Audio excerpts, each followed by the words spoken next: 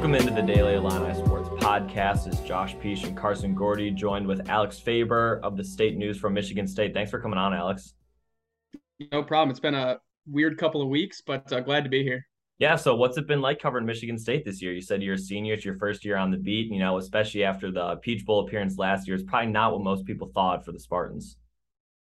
No, I was a lot lower on Michigan State than a lot of my fellow classmates. I had them about 7, 8 wins, but yeah, the bottom has really fell off the team lately. Obviously last week he had that incident. It's been a tough year.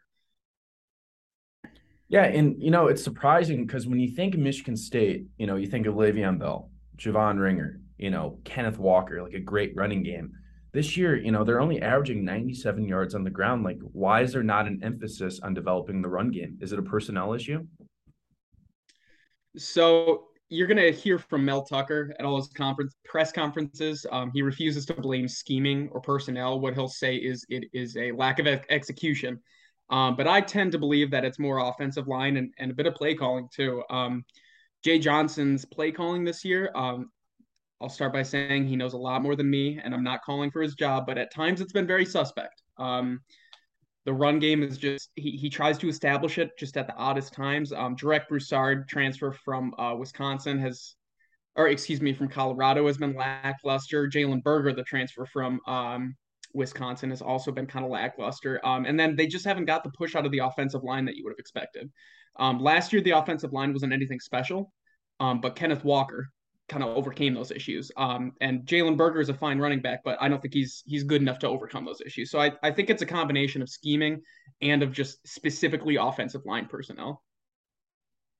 Yeah, and it seems like Michigan State, they're really a victim of their own success. Like last year, what were they projected 13th in the Big Ten Conference, and they won a Peach Bowl. So I think for a lot of people, they probably thought, wow, Illinois can start competing with the Michigans, the Ohio States, Penn States consistently. Like you look at the recruiting classes, they're strong. I felt like Mark D'Antonio did kind of leave this program in a pretty bad shape, though. Am I wrong? Yeah, you're absolutely right there. I think this season has been so bad that it's made people forget just how bad D'Antonio was at the end, kind of with rose tinted glasses. I mean, near the end, D'Antonio's recruiting classes were terrible. He refused to change personnel or a coaching staff or anything. It was an awful end. And with how bad the season has been, people are kind of looking back with rose tinted glasses. They're thinking about the 2013 Rose Bowl. They're thinking about the college football playoff. They're not thinking about how it was at the end. So I think last year's 11-2 record also kind of set expectations a little too high. We need to remember where, like you said, D'Antonio left the program at the end. It was not in a good spot. One good season doesn't erase years of bad recruiting and years of just being stagnant as a program. So yeah, the D'Antonio effect is still being felt, and I think people don't want to hear that. I guess they want a quick and easy answer. They want to say it's just Mel Tucker struggling, and he's still working on building the program. I think last year was a bit of a mirage. Yeah. The one thing, like we talk about Illinois, like I was super frustrated with Brett Bielema last year because of his offensive coordinator, but then he fired Tony Peterson. It seemed like what hurt D'Antonio was keeping Dave Warner as offensive coordinator for way too long. And I don't know, do you kind of see that with Mel Tucker? I mean, last year, Scott Hazelton was able to keep his job as defensive coordinator despite, the pass defense. Like, do you think Tucker needs to make adjustments to the coordinator positions? So just because of how banged up the defense has been this year and how poor the offensive personnel is, I don't think I'm in a place where I can specifically call out guys, but he needs to review them. Specifically Jay Johnson. He brought him over from Colorado. He was a coach there at Colorado. I don't expect any coaching changes in the middle of the season, but he certainly needs to review that at the end because, as I mentioned before, I mean the play calling has been suspect on offense. Last week, you look against Michigan. They went for it on fourth down, I think 4 times by the end of the night. The first 2 times, they didn't line up under center. First time was Payton Thorne was in shotgun. They ran like just a run in the inside, which on fourth down, you're not going to line up under center. And then the next was a delayed handoff in pistol formation. So like you just point to instances like that where you think like, what is the offensive play calling there? What are you thinking there? But again, just with where the state of the program was when he took over, I think they need to wait until the end of the season, let things settle down. I would be concerned if he didn't say we're at least reviewing the process, though. Those people definitely need to be reviewed, and they need to have those conversations, those tough conversations. So overall, then, what are people, thinking about Mel Tucker right now? Because obviously last year was great. He gets this 10-year, $95 million contract, which granted is a lot privately funded, right? Which you don't really see, but it's still humongous contract. You're ranked well inside the AP top 25 to start the year, and now it's looking like a bowl game is unlikely. So, it's year 3 for him. So are people kind of saying like, oh, he needs to get his own players in, or are there legitimately people being like, ooh, is this the right guy for the job? Yeah, so those same people we were talking about earlier who are thinking fondly about the D'Antonio glory days, those are the people who are getting impatient with Tucker. I think there's still quite a lot of patience. It may not be the loudest voices in the room, but I think a majority of the fan base, especially the older ones, grew up with guys like John L. Smith in the late 90s, early 2000s. Just a lot of mediocre coaches who kind of just limped through. So yes, there's certainly a segment of the fan base that's getting really frustrated with Tucker. And I will say he doesn't make it easy on himself. I mean, he does a lot of like PR work, and that can frustrate people. The Tuck coming thing. I'm a Michigan, I grew up a Michigan State fan. I cover the team.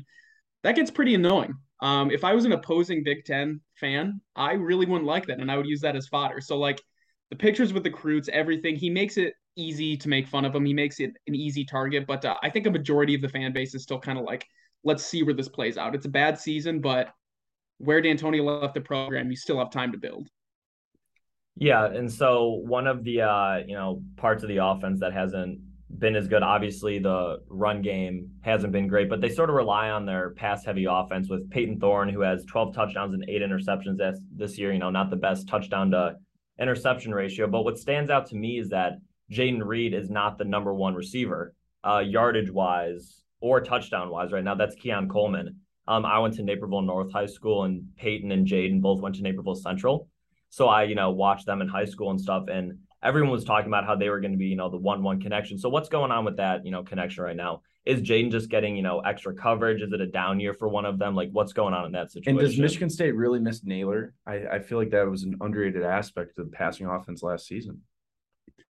Yeah, so when it comes to the passing offense, like you mentioned there, Keon Coleman has been kind of the breakout star. There was a lot of hype about him in he originally was committed to Kansas as a dual sport athlete, eventually switch commitment to MSU. So from the start, he's been a fan favorite. He was electric this year. He had a couple of incredible catches against Michigan last week. So he's been a really just incredible. You can see the chemistry developing between him and Thorne. But when it comes to Jayden Reed, that's one, honestly, I can't give you a strong answer on that one. It's been a bit confusing. I will say he missed, I believe, at least one game, maybe two, against Akron or Western Michigan.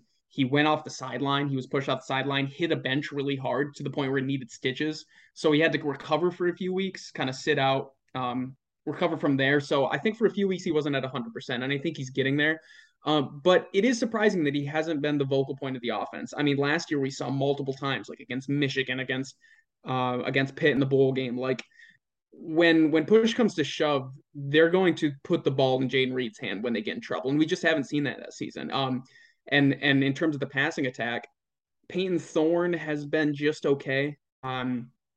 And I think that's part of the reason why you haven't seen Jayden Reed. Maybe if Thorne was having a better season, you'd see the ball in Jayden Reed's hands more. But I honestly couldn't answer. Jayden Reed is one of the best players on this team. He's going to be an NFL guy. And it's just been really confusing to see that chemistry kind of be choppy this year. But Keon Coleman has been the guy that's come up. A guy like Naylor is missed, but I think the receiving core is good. It's just for whatever reason, there's not a lot of chemistry, it feels like. And I think part of that is when you can't get a rhythm in the run game. First and second down, you get like 2 yards from a Jalen Berger run, from Broussard run. So it's like 3rd and 7. The defenses know what's going to come. And then you're going to try and target a guy like Reed or target a guy like Coleman. It's just when you have an offense that inconsistent, I think it hurts the run game, or excuse me, the passing game. And I think that's part of the reason too. We just haven't seen what we saw last year.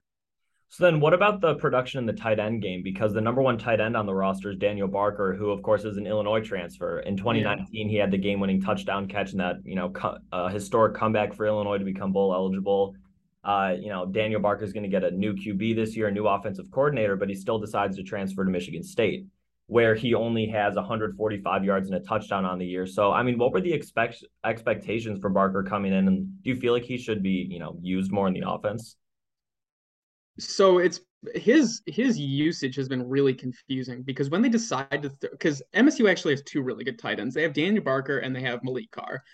Uh, Peyton Thorne, Jay Johnson, in one of his conferences earlier in the season, said he likes to make tight ends a focal point of the offense, and that's just something we haven't seen this year. I mean, you mentioned it there. Daniel Barker is a really talented guy, and Malik Carr, and they just have not gotten a lot of targets for whatever reason. And when they do, they're good with it. It's not like you drop some schemes and get the ball in their hands and they're not performing. I mean, Malik Carr, when he gets yards after catch, he just blitzes off. And Daniel Barker had an incredible one-handed catch. I think it was against Akron or Western Michigan, one of the two MAC schools. Like when they get the ball in their hands, they're pretty darn good. And they're a pretty underutilized part of this offense. And again, that's just another coaching decision where I can't really explain why they aren't being used more. Jay Johnson himself said he likes to use the tight end more, and we're just not seeing it. Um, Again, it might come back to offensive consistency, but it's odd. Tight ends are a strength for MSU. I'd like to say they're not being used. I will say expectations for Daniel Barker weren't super high going into the season, just because I think a lot of people put their focus on guys like Keon Coleman, and Jaden Reed and Trey Mosley in the receiving core. But certainly people who know ball had their eyes on Barker, and he just hasn't earned those stats. I think as a result of coaching. Yeah, when he transferred to Michigan State, I was like, here's your Deion Sims. Like, here's your Josiah Price. And you just have not seen the production. It was an issue at Illinois, too. That's why he transferred. Like, he'd have 12 catches and 5 of them are touchdowns. He seems like a pretty good talent, just, wrong place, wrong time always for Daniel.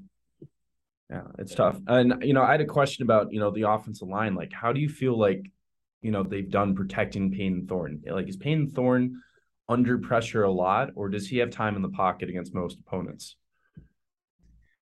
So in terms of protection, I don't have the stats up right now, but they've been pretty middle of the pack. They're certainly against good defensive lines. It's been a real struggle against Ohio State. Ohio State's defensive line just harassed him all day long. But that's not certainly been the reason for his failures. I think the offensive line has been a lot worse in the run game. That's where you don't see much push, even on those fourth down, especially at Michigan State, under Mark D'Antonio, growing up and watching his teams, like on 4th and 1, you knew it was going to happen. There was going to be heavy offensive personnel, and we are going to give it to our back or the QB sneak, and we're going to get that first down, and we're going to win in the trenches. And this offensive line is just not doing that. They go for 4th down. It feels like every week they have multiple 4th down attempts, and it more times than not seems to fail. And that's a result of that offensive line. So in terms of pass protection, okay, but certainly not a issue.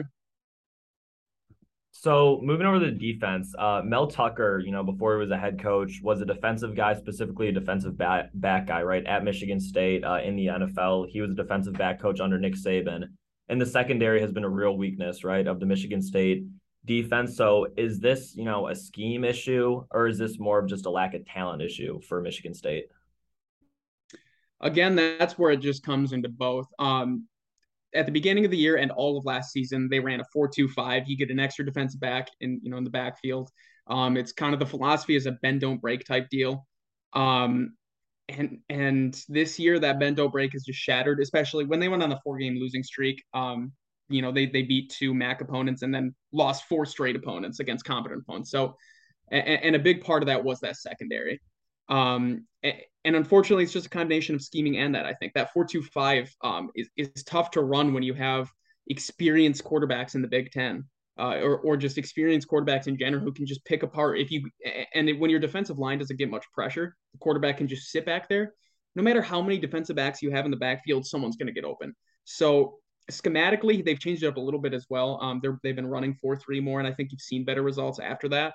But the scheming has been odd. And then personnel is not great. They went and grabbed a few people from the transfer portal. Ronald Williams last year, transfer from Alabama. He's been underwhelming. Amir Speed has actually been decent this year. They snagged him at the transfer portal. But overall, it's been lackluster both in scheming, in personnel. It seems to be a common theme with Michigan State. It seems to be a combination of both scheming and personnel. The only player in the backfield who's really incredible, I would say, is Xavier Henderson. They missed him in that 4-game losing streak. I think he was gone for every single one of those. So, yeah, personnel wise, you're not great. Scheming wise, you're not helping at all. It's just both. So I wanted to ask you about the suspension situation real quick because obviously there was, the incident at Michigan. Faults on both sides. It ends up, I believe, are 8 players suspended for Michigan State. Yep. So who are those 8 guys, and how big of an impact is it going to play for Michigan State and Champaign? So Michigan State's defense has been depleted all season. Xavier Henderson, I mentioned in the previous answer, he was gone for a bit. He's back, but he was gone missing for a bit. Jacob Slade was gone from the interior. He's a guy who'll probably play on Sundays. He's back, but I'll say when the defense has been depleted this year, they've looked rough. They've had bad performances. The worst defensive performances are when they're depleted. So majority of the players who were suspended, you said the 8 there, are defensive players. Now you have a good combination. You have guys like Kerry Crump, the guy who was depicted in the film. No charges yet, so I can't say for certain, but depicted hitting with the helmet. He's a guy who didn't get any play at all this year. I believe he's a sophomore. Then you also have guys like Angelo Gross, a safety who has gotten a lot of starting time. But the biggest loss, 100% the biggest loss, is going to be Jacoby Whitman.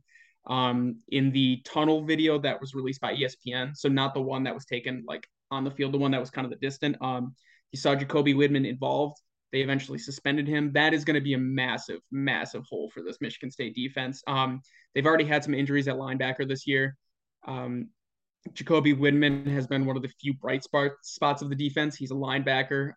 Actually played on the defensive line a lot of the season, almost like a Von Miller type, where you can line up, you can blitz the quarterback, you can also kind of drop back into coverage. So he's been a star. He's been stellar this season. He forces fumbles. He gets to the quarterback. He makes stops in the run game, and he's gone. He's gone for this game. And so that's the thing with this 8 suspended players. It's certainly the right move, and I'm glad to see the university confront the issue because it was horrific. I mean, I was there. I wasn't in the tunnel, but just kind of seeing those images and stuff, it just your heart drops seeing that. So I'm glad the university's taking care of it. But in terms of production on the football field, it's going to hurt, especially this Saturday. Yeah, it's going to hurt. And, for Illinois, they're going to try to establish the run with Chase Brown, run it for 175, 200 team yards and kind of eat the clock. Do you trust this Michigan State defense to slow down Chase Brown? Like, how do you think Michigan State performed against like Braylon Allen of Wisconsin, against Blake Corum of Michigan? Like, can they, bottle up Chase Brown? Because that's probably the only way they could probably win this game. I don't trust them to do it. So against Wisconsin, they didn't run this defensive scheme against Michigan, which is weird because they're run first. But they said a lot that they were bringing in those heavier personnel. They ran a 4-3 instead of the 4-2-5 against Wisconsin to try and bottle up that run. And overall, I thought they did an okay job defensively. But Braylon Allen still had over 150 yards, I believe. Blake Corum had a good game against it. Like MSU defensively has been good nowhere. And the scheming certainly doesn't help. And to be honest with you, I just don't think there's a way they stop Chase Brown, especially with a guy like Jacoby Whitman, who's good in the run game, especially with the depleted defensive end room. I just don't see how they can stop Chase Brown this year. They're going to have to try and stack the box like they did against Wisconsin, try and get that extra linebacker in there or an extra corner. Get your defensive backs involved in the run game. That's the only way you're going to stop it. And even then, with 8 players gone, I just don't see how they do it. So, Alex, what's the key, to the game then for Michigan State? Because if you don't think they can stop Chase Brown, are you going to rely on your secondary to stop the passing game? Because Tommy DeVito's been a very good transfer quarterback this year, and he's got a couple different threats. He's got Isaiah Williams, the team's leader in receiving yards, who has made his way for long touchdown runs. You've got a deep threat in Brian Hightower, who's also more of a move the chains guy. Pat Bryant's more of a do-it-all. So, like, what's the key for the Michigan State defense to, try and stop Illinois? I mean, the one thing they're going to have to do is turnovers. If there's one thing about Michigan State's secondary that is good is they hit hard. And they talk about how they coach to hit hard. They've got 4 fumbles this season. Guys like Xavier Henderson come in there just, fired out of a rocket trying to get the ball loose. So it sounds stereotypical, but you're going to have to get some stops on defense. Charles Brantley against Ohio State, he had a pick 6. Like, you're going to have a play like that because, like we talked about in the previous answer, I just don't see how they can consistently stop a guy like Chase Brown. You're going to have to try and harass Tommy DeVito and try and get him to make mistakes. And you guys mentioned there, though, that's going to be an issue because he's been pretty good this year, pretty good in most facets. So Unfortunately for Michigan State, it's all about getting turnovers. I would say offensively, Michigan State does have the capabilities of hitting it deep. I do respect the wide receiver core. I think Barker is untapped potential. Like when Illinois played Nebraska, Casey Thompson had 9 completions for 170 yards.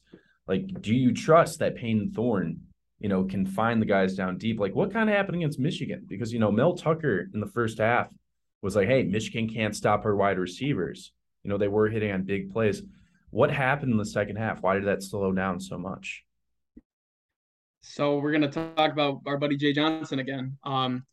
The first couple drives, I think they went 3 and out for the first 3 drives of the second half.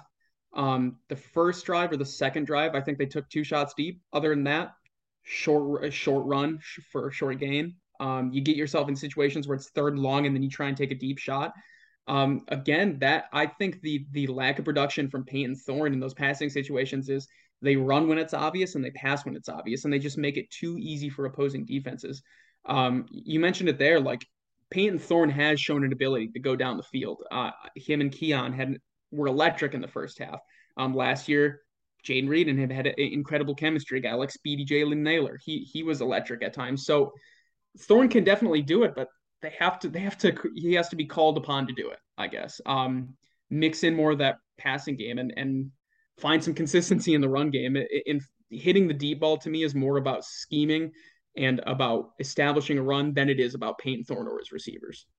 So, yeah, I mean, it sounds like you're not, too confident in this Michigan State defense. And what, the scene's going to be like tomorrow is probably the first sellout, or as close as you can get to it, in Champaign since 2016. It's going to be a good atmosphere. Illinois is hot, Michigan State's not. So with all that being said, what is your score prediction for the game? I have 31-13. I think Illinois is going to grind this game out. I think you're going to look at time of possession and it's going to be comical. I think it's going to be like Illinois has 42 minutes or something, just something that if you're a Michigan State fan, it's just going to make you sick. I think Bielema is just going to run all over this team. I think Michigan State's offense might have some explosive moments. I think they probably put up like 13 or 14 points. I think they get to double digits just because of a few explosive plays. But overall, I'm just not confident about the ability of this team to go into a hostile environment against a good team that plays exactly the way that we can't stop. Before the season, what would be your score prediction? It's August 15th, Illinois, Michigan State. What would you predict?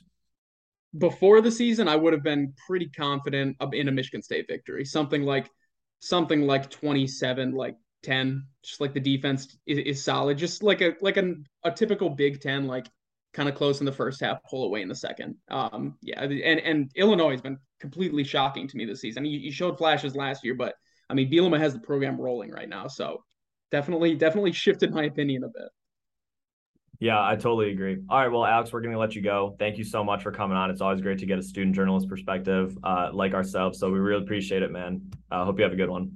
Yeah, thanks. It was good to be on. Go green. See you later, man. See you later. Shout out to Alex Faber. He did a really good job. Yeah. Yeah, it's nice to get a student journalist perspective, especially since that's what we're doing. But my takeaway from him is that he does not sound confident. Like, he sees a team that is already having a terrible year defensive wise. You got 3 or 4 more impact guys suspended for the Illinois game, going against an Illinois offense that's been like getting its groove lately.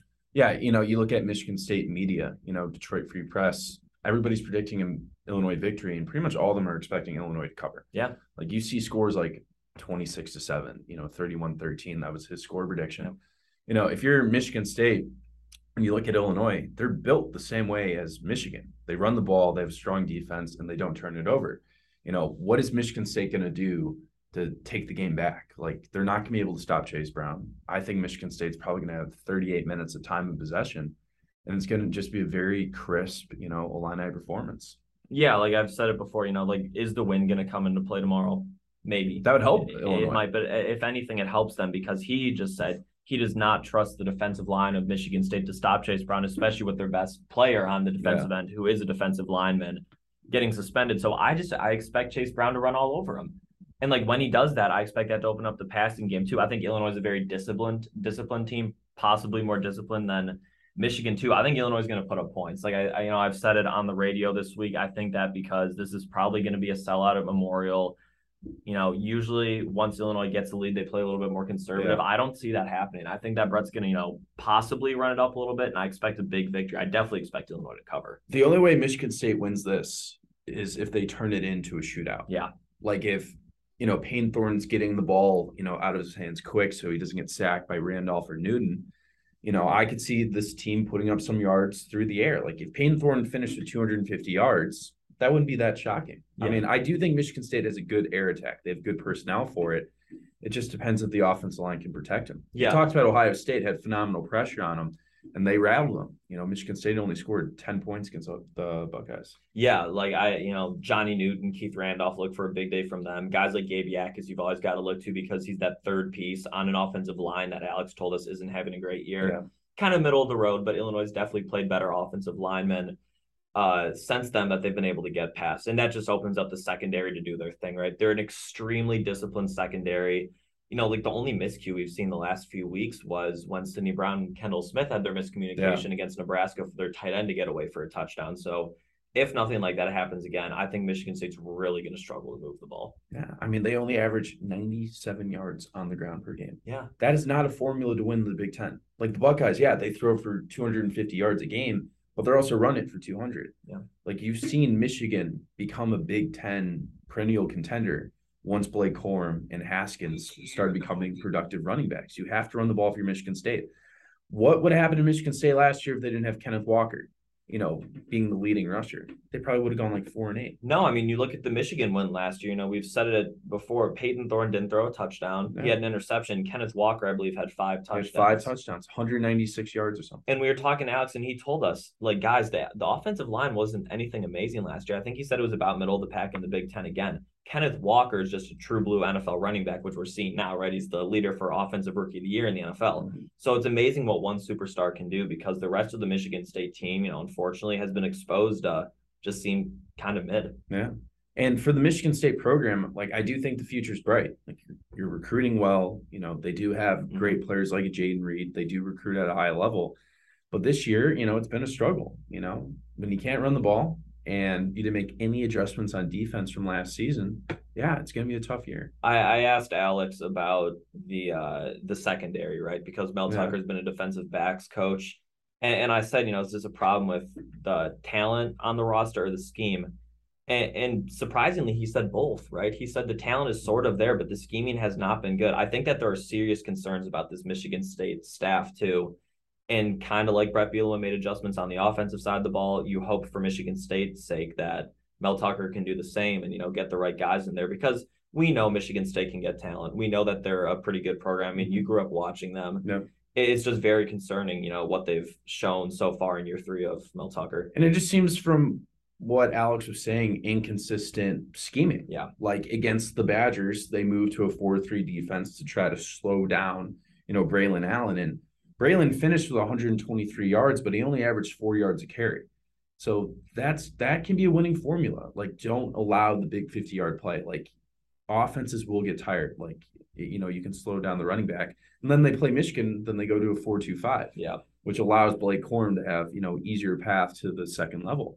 So this Michigan State program has to figure it out. And, luckily for Illinois, they're playing this week with 8 players out and coming off a pretty disheartening performance against Michigan. As odd as it may sound, this is probably the most confident I've been in an Illinois win all year. Really? Yeah, honestly. I'm trying to think if there's a team Illinois has played in this atmosphere that I felt, better about. We do expect a sellout tomorrow, which is pretty cool for Illinois. If the wind has anything, come into play, that's only beneficial for Illinois. Michigan State just seems like an absolute mess, especially after the scuffle in Michigan last week. Yeah, that's true. That was not a good look for the program. Yeah. All right. Should we give some score predictions? Score predictions. I think Michigan State's going to perform somewhat better than people think because I do trust, Jaden Reed. I do like Payne Thorne. I think Barker could have a good game. So I could see them getting over 200 yards, through the air. But who's going to stop Chase Brown? So I think Illinois wins 24-14. Yeah, I'm going to say, Michigan State scored 7 at Michigan last week. Maybe Illinois has one defensive mistake, so Michigan State gets up to 10. But like I've been saying, I do think Illinois is going to be able to score whenever they want to. And Brett may be a little less conservative with his play con in the second half. I'm going to take Illinois 34-10. Yeah. Easy cover, easy win in Champaign. Yeah. And it's going to be interesting to see the weather, because if it's pouring down, Painthorn's not going to be able to throw the football all around. No, he's not. Like, that is Illinois' wish. Like, yeah, maybe the sellout crowd won't be as electric, but I think it almost guarantees an Illinois victory. So right now, the weather forecast for Champaign tomorrow, 40% chance of rain at 11, no storms. And after that, there's no projected rain. It's just going to be high 50s and windy. And the wind is going to be pretty strong, but that goes both ways. So you can't, read too much into that. But I expect Illinois to have a field day, and I'm excited to watch them. Be a good game. All right, that's going to do it for this episode of the Daily Illini Sports Podcast. Huge shout out to Alex Faber for coming on, giving great insight from Michigan State. And that'll do it for the episode. Thank you, everyone, for listening.